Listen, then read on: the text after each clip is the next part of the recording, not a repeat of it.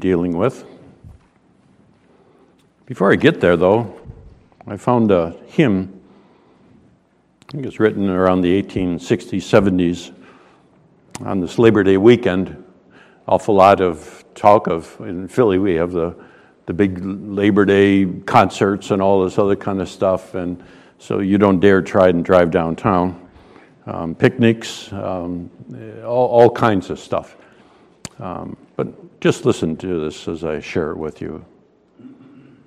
Come, labor on. Who dares stand idle on the harvest plain while all around us waves the golden grain? And to each servant does the master say, go work today. Come, labor on. Come, the high calling angels cannot share. To young and old gospel gladness bear. Redeem the time. Its hours too swiftly fly. The night draws nigh. Come, labor on. Cast off all gloomy doubt and faithless fear. No arm so weak, but may do service here. Though feeble agents, may we all fulfill God's righteous will. Come, labor on.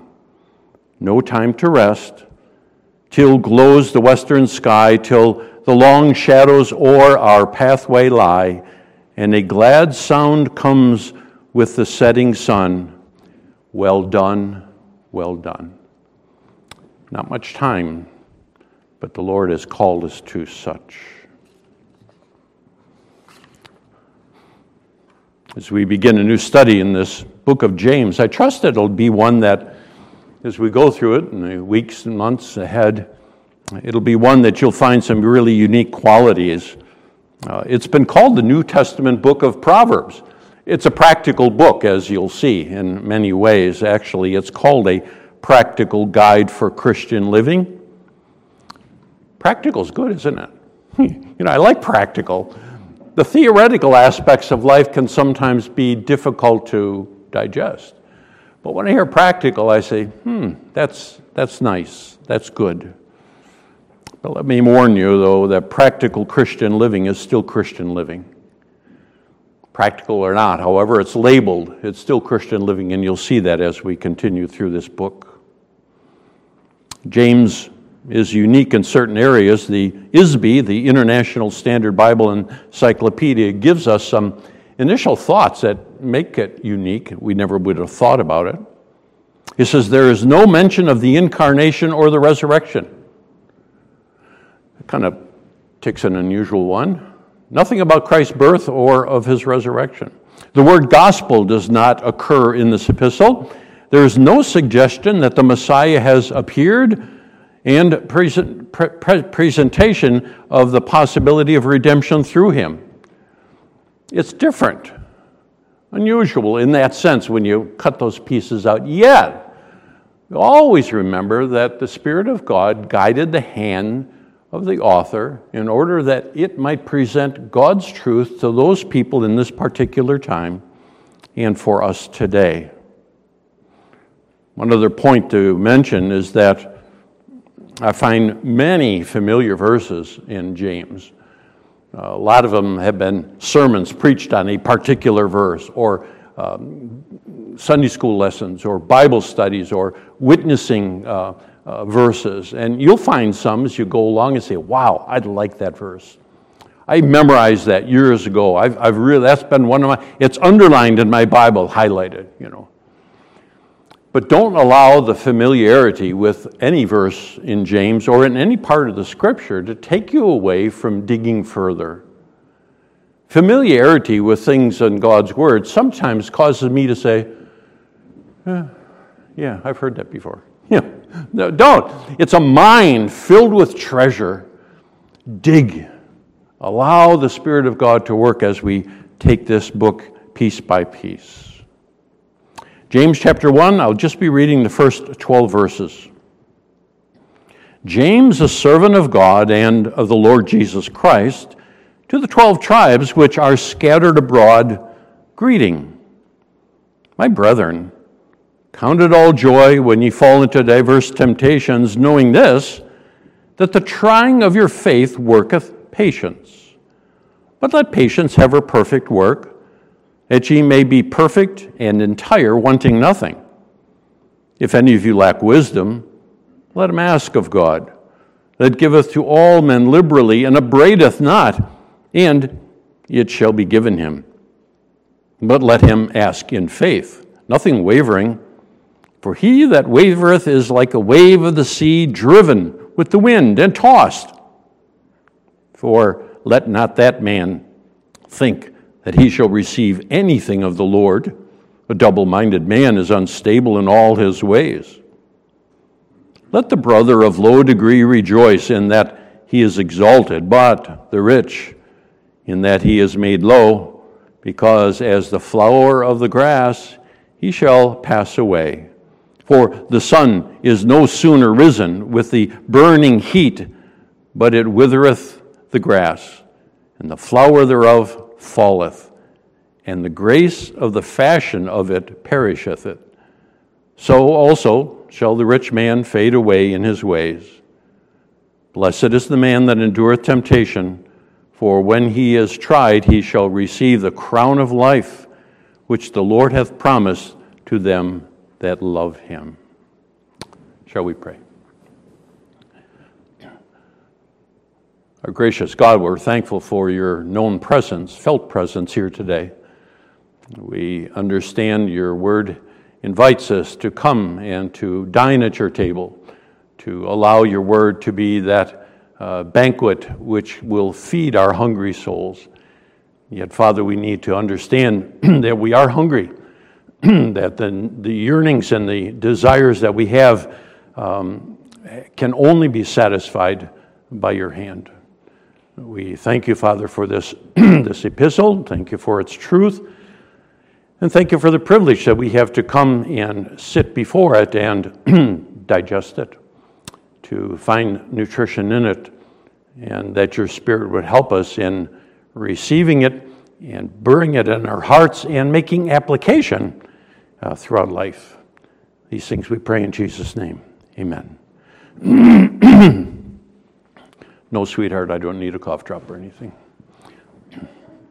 After years of practice, I know she's thinking, and I feel those waves coming. We begin by asking, who wrote the book of James? That's like, who's buried in Grant's tomb, you know? Well, it's obvious it's James. And we come to the James, though, and the question comes, it's a Hebrew, Greek, anglicized word for Jacob. So his name is really Jacob. But there are three main characters in the New Testament. You could say, oh, he could be the author. He could be the author.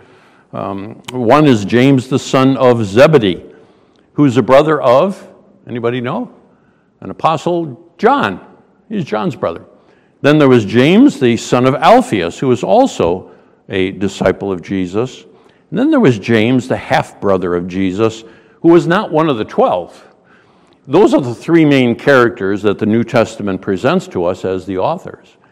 And for all study and all digestion of all of the facts who put it together, for the most part, there is common understanding that it was James, the half-brother of Jesus. We could say that you would know him.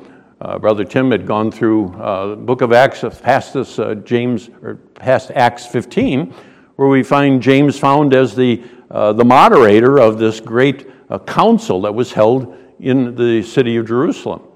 He was really the first pastor of the church in Jerusalem. A man respected, apparently, being made in that position. And you could do a lot more study on it, but I think for our case, for our purposes, we'll simply leave it with that. Next we ask, who is James writing to? What does verse 1 say? James, a servant of God and the Lord Jesus Christ, to the 12 tribes that are scattered abroad, greeting. Now, if you read your New Testament, you say, that's different. He's not writing to a church. He's not writing to the Philippians or the Thessalonians. He's not writing to an individual. He's not writing to Timothy or others, individuals. But he's writing to a collection, a general group of people, not in a specific area, but a general epistle to the 12 tribes scattered abroad. And that's kind of a brief introduction. When you read your New Testament, you see lots of those epistles. They spend a lot of time in intro, who am I, why am I writing, who's with me, and so forth. But here he gets right to the point. I'm writing to you, Jews, who were part of the diaspora, those Jews who, because of persecution, were forced out, the scattering abroad, probably a lot of them from Nero, but even other persecutions at a time. Leave the camp of Israel and dwell amongst the Gentiles. That was the intended audience. But not only were these of a Jewish nature, they're Christians. James 2:1, he writes, "My brethren, have not the faith of our Lord Jesus Christ, the Lord of glory, with the respect of persons." So more importantly, which links us with us, they are Jewish heritage, but they were believers. First century believers, brand new believers, we would say. And I say that's where we come in. That's where the practicality touches our life. That's where I say, well, that draws my attention. James writes to his audience, and he urges them to live what they say they believed. No longer of the old Jewish nature, but he says, now I'm a follower of Jesus Christ, and this is brand new to me. They didn't have a New Testament to go through. And so he says, you follow those things which you say you are. You do the works of those things which you say you are as a believer.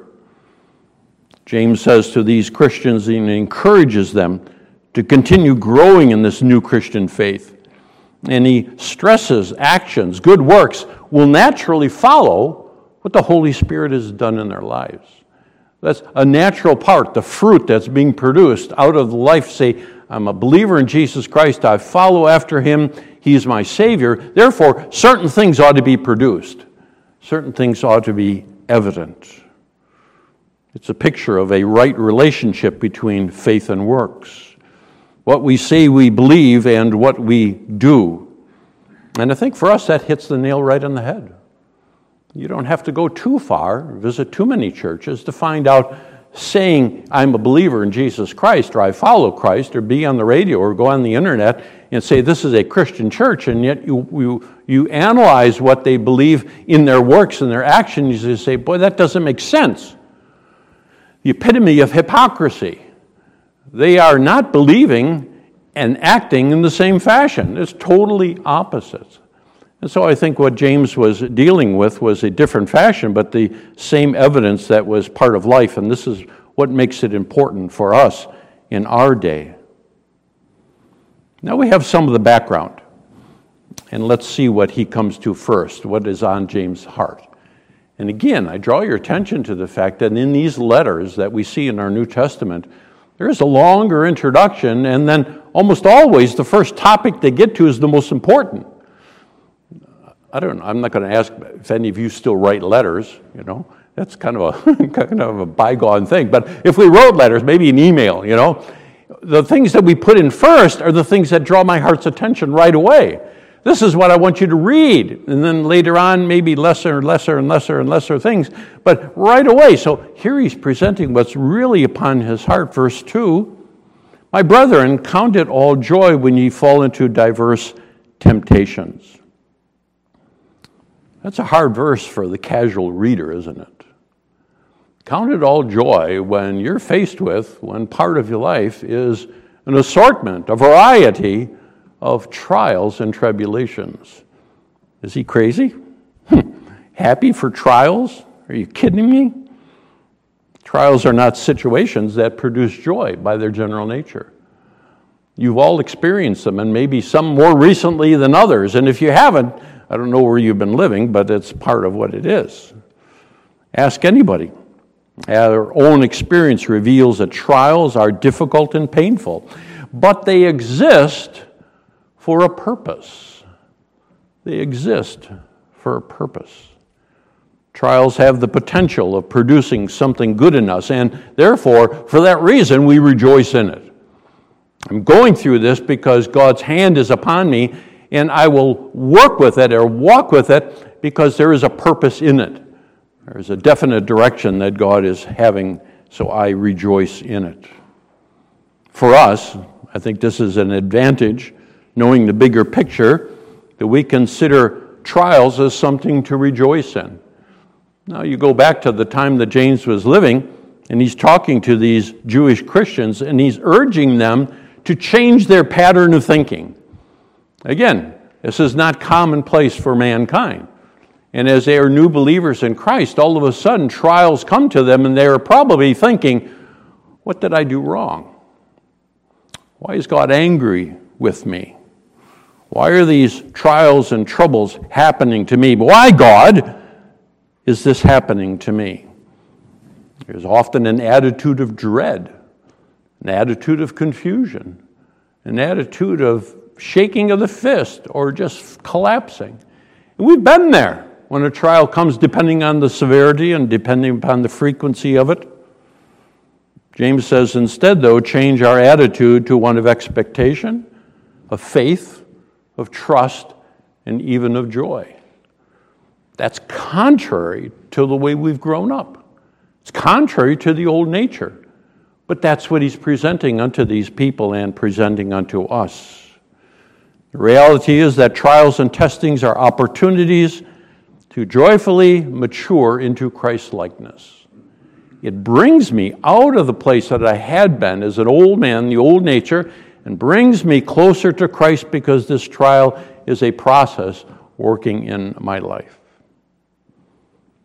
King James calls it diverse temptations.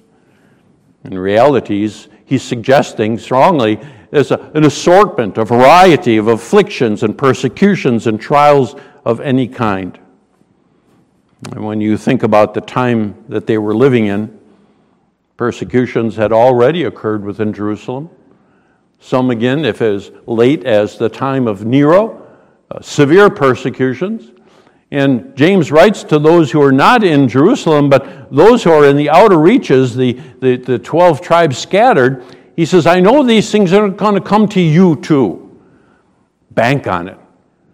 Bank on it. Not because of who the Romans were, or not because of the unbelieving Jews, but because of the nature of the Christian walk in the world in which they lived. I'd say this ought to catch our attention.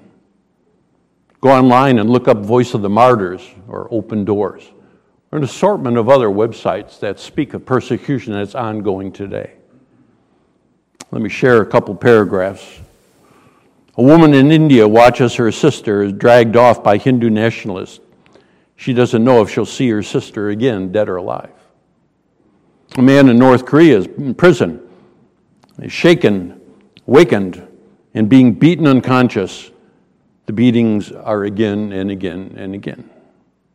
A woman in Nigeria runs for her life. She has escaped Boko Haram, who kidnapped her. She is pregnant, and when she returns home, her community rejects her and the baby she carries. A group of children laughing and talking as they come down from the church's sanctuary after eating together.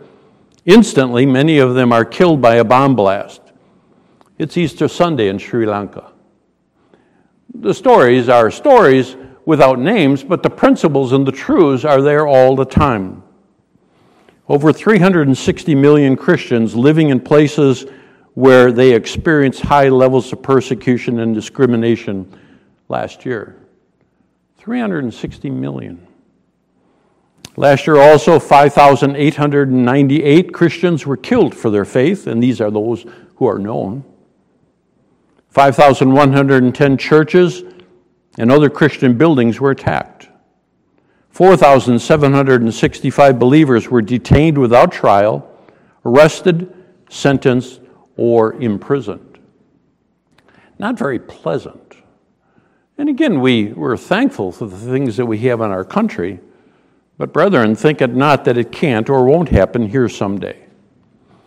And I'm not referring to who sits on the throne in Washington, or in Annapolis, or in Harrisburg.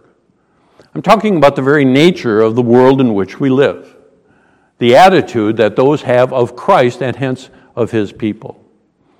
Jesus' own words, if the world hates you, Ye know that it hated me before it hated you.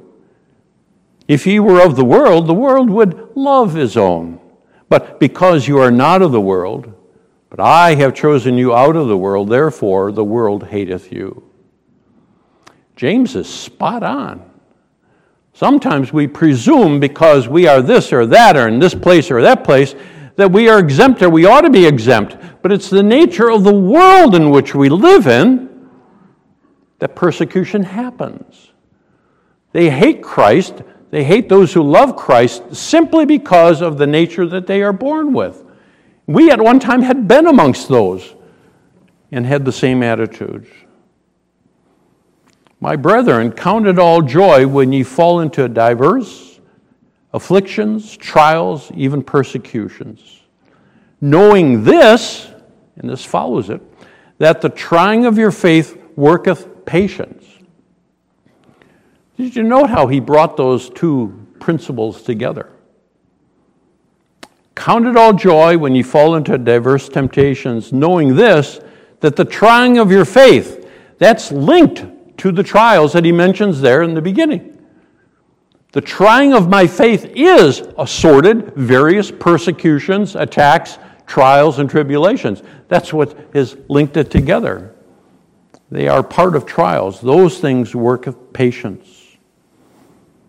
Such things are not only permitted in our life, but they are used by God to mold us, to shape us, to fashion our thinking, to work in my heart, to work on my eyes and my ears, to work on my feet and my hands, the involvement of me and my whole being. So don't be discouraged or bringing you down, because understand that it is a loving Father who has allowed and who has permitted trials and tribulations in your life for your good, for His glory. Don't shake your fist at Him and say, Lord, I don't understand it and I don't know why, but you're permitting this, and I'm counting it as a joy because you're making me like Jesus Christ, your Son, my Savior. But the outcome that James mentions is what? When you go into the hospital, you become a patient, but a different kind, patience, okay? The outcome of these things produces patience in us. Patience is much more than just waiting around. Patience is the capacity to endure, to get through it, to see our way past each trial. One author wrote, "It is by suffering that one learns how to suffer, that is, to be patient. And if we go to the practical experience, we are pretty certain to find that the most patient Christian is the one who has suffered the most." And I'm not going to do surveys with people and write them and ask them and so forth, but I've seen those situations. As years go on, as struggles in ministries go on, as life intends to just bottom people out, you'll find them, just rejoicing that they are trusting in the Lord to see that end through. And sometimes we need to be reminded of that. We think of examples in Scripture. Did Job learn patience, the capacity to endure by his prosperity? Read that early couple chapters, and here's a man, probably the richest man, at least in that region at his time. He had everything. But his ability to learn patience came through the trials and tribulations of life. A couple of weeks ago, caught on the news, there was a family that went down to Rehoboth Beach in Delaware. Went out to a restaurant, and I'm fairly sure it was an appetizer, but the dad ordered some clams, not oysters, but clams, and he popped one open, and there was a pink pearl in it. I thought, whoa, this is neat. And he was just flabbergasted. Haven't found an update as far as what it was worth or so forth, but he says it's not unusual. All mollusks can produce pearls. And all it takes is a grain of sand that's ingested in their time of eating, and that grain of sand becomes an irritant. And they're able to put on some fluid or whatever it is, excrete some type of stuff, and it goes around that irritant and covers it up, and it continues to grow and grow and grow. And obviously those pearls, oyster pearls or clam pearls, can be of different colors and different shapes and so forth, but they cover up, they produce something beautiful out of that irritant. I sometimes think that tribulations and trials and afflictions become spiritual irritants, and they can rub you raw. And for those clams and oysters and mollusks and so forth, they know their insides are being just rubbed away. But it ends up that it produces something great. And by the grace of God, we are enabled to remain faithful, and such produces patience, the ability to wait on the Lord. To wait on the Lord. Like we talked the other week about how often, it's 140 sometimes mentioned in the Old Testament, wait on the Lord. Why? Because we're impatient people. We're here and now type of things. I want to see. I want to be able to handle it. And God all along says, no, this is my situation and you are my children and we're going to work it out my way and my time. So because of that, look at verse 4. But let patience have her perfect work, that ye may be perfect and entire, wanting nothing. Let perseverance finish its work, so that you can be mature and complete, lacking nothing. Allow it. Allow it. The pearl doesn't develop if all of a sudden we just want to pull it out and get rid of it.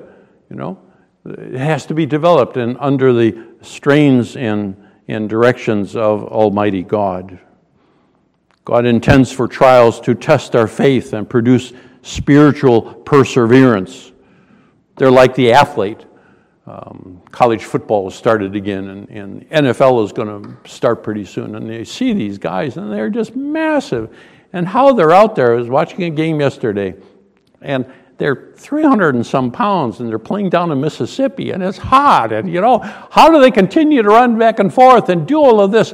Because under the preparation, they know they have to go through trials and struggles and in order to be sustained under that 60 minutes or however long they're out there playing.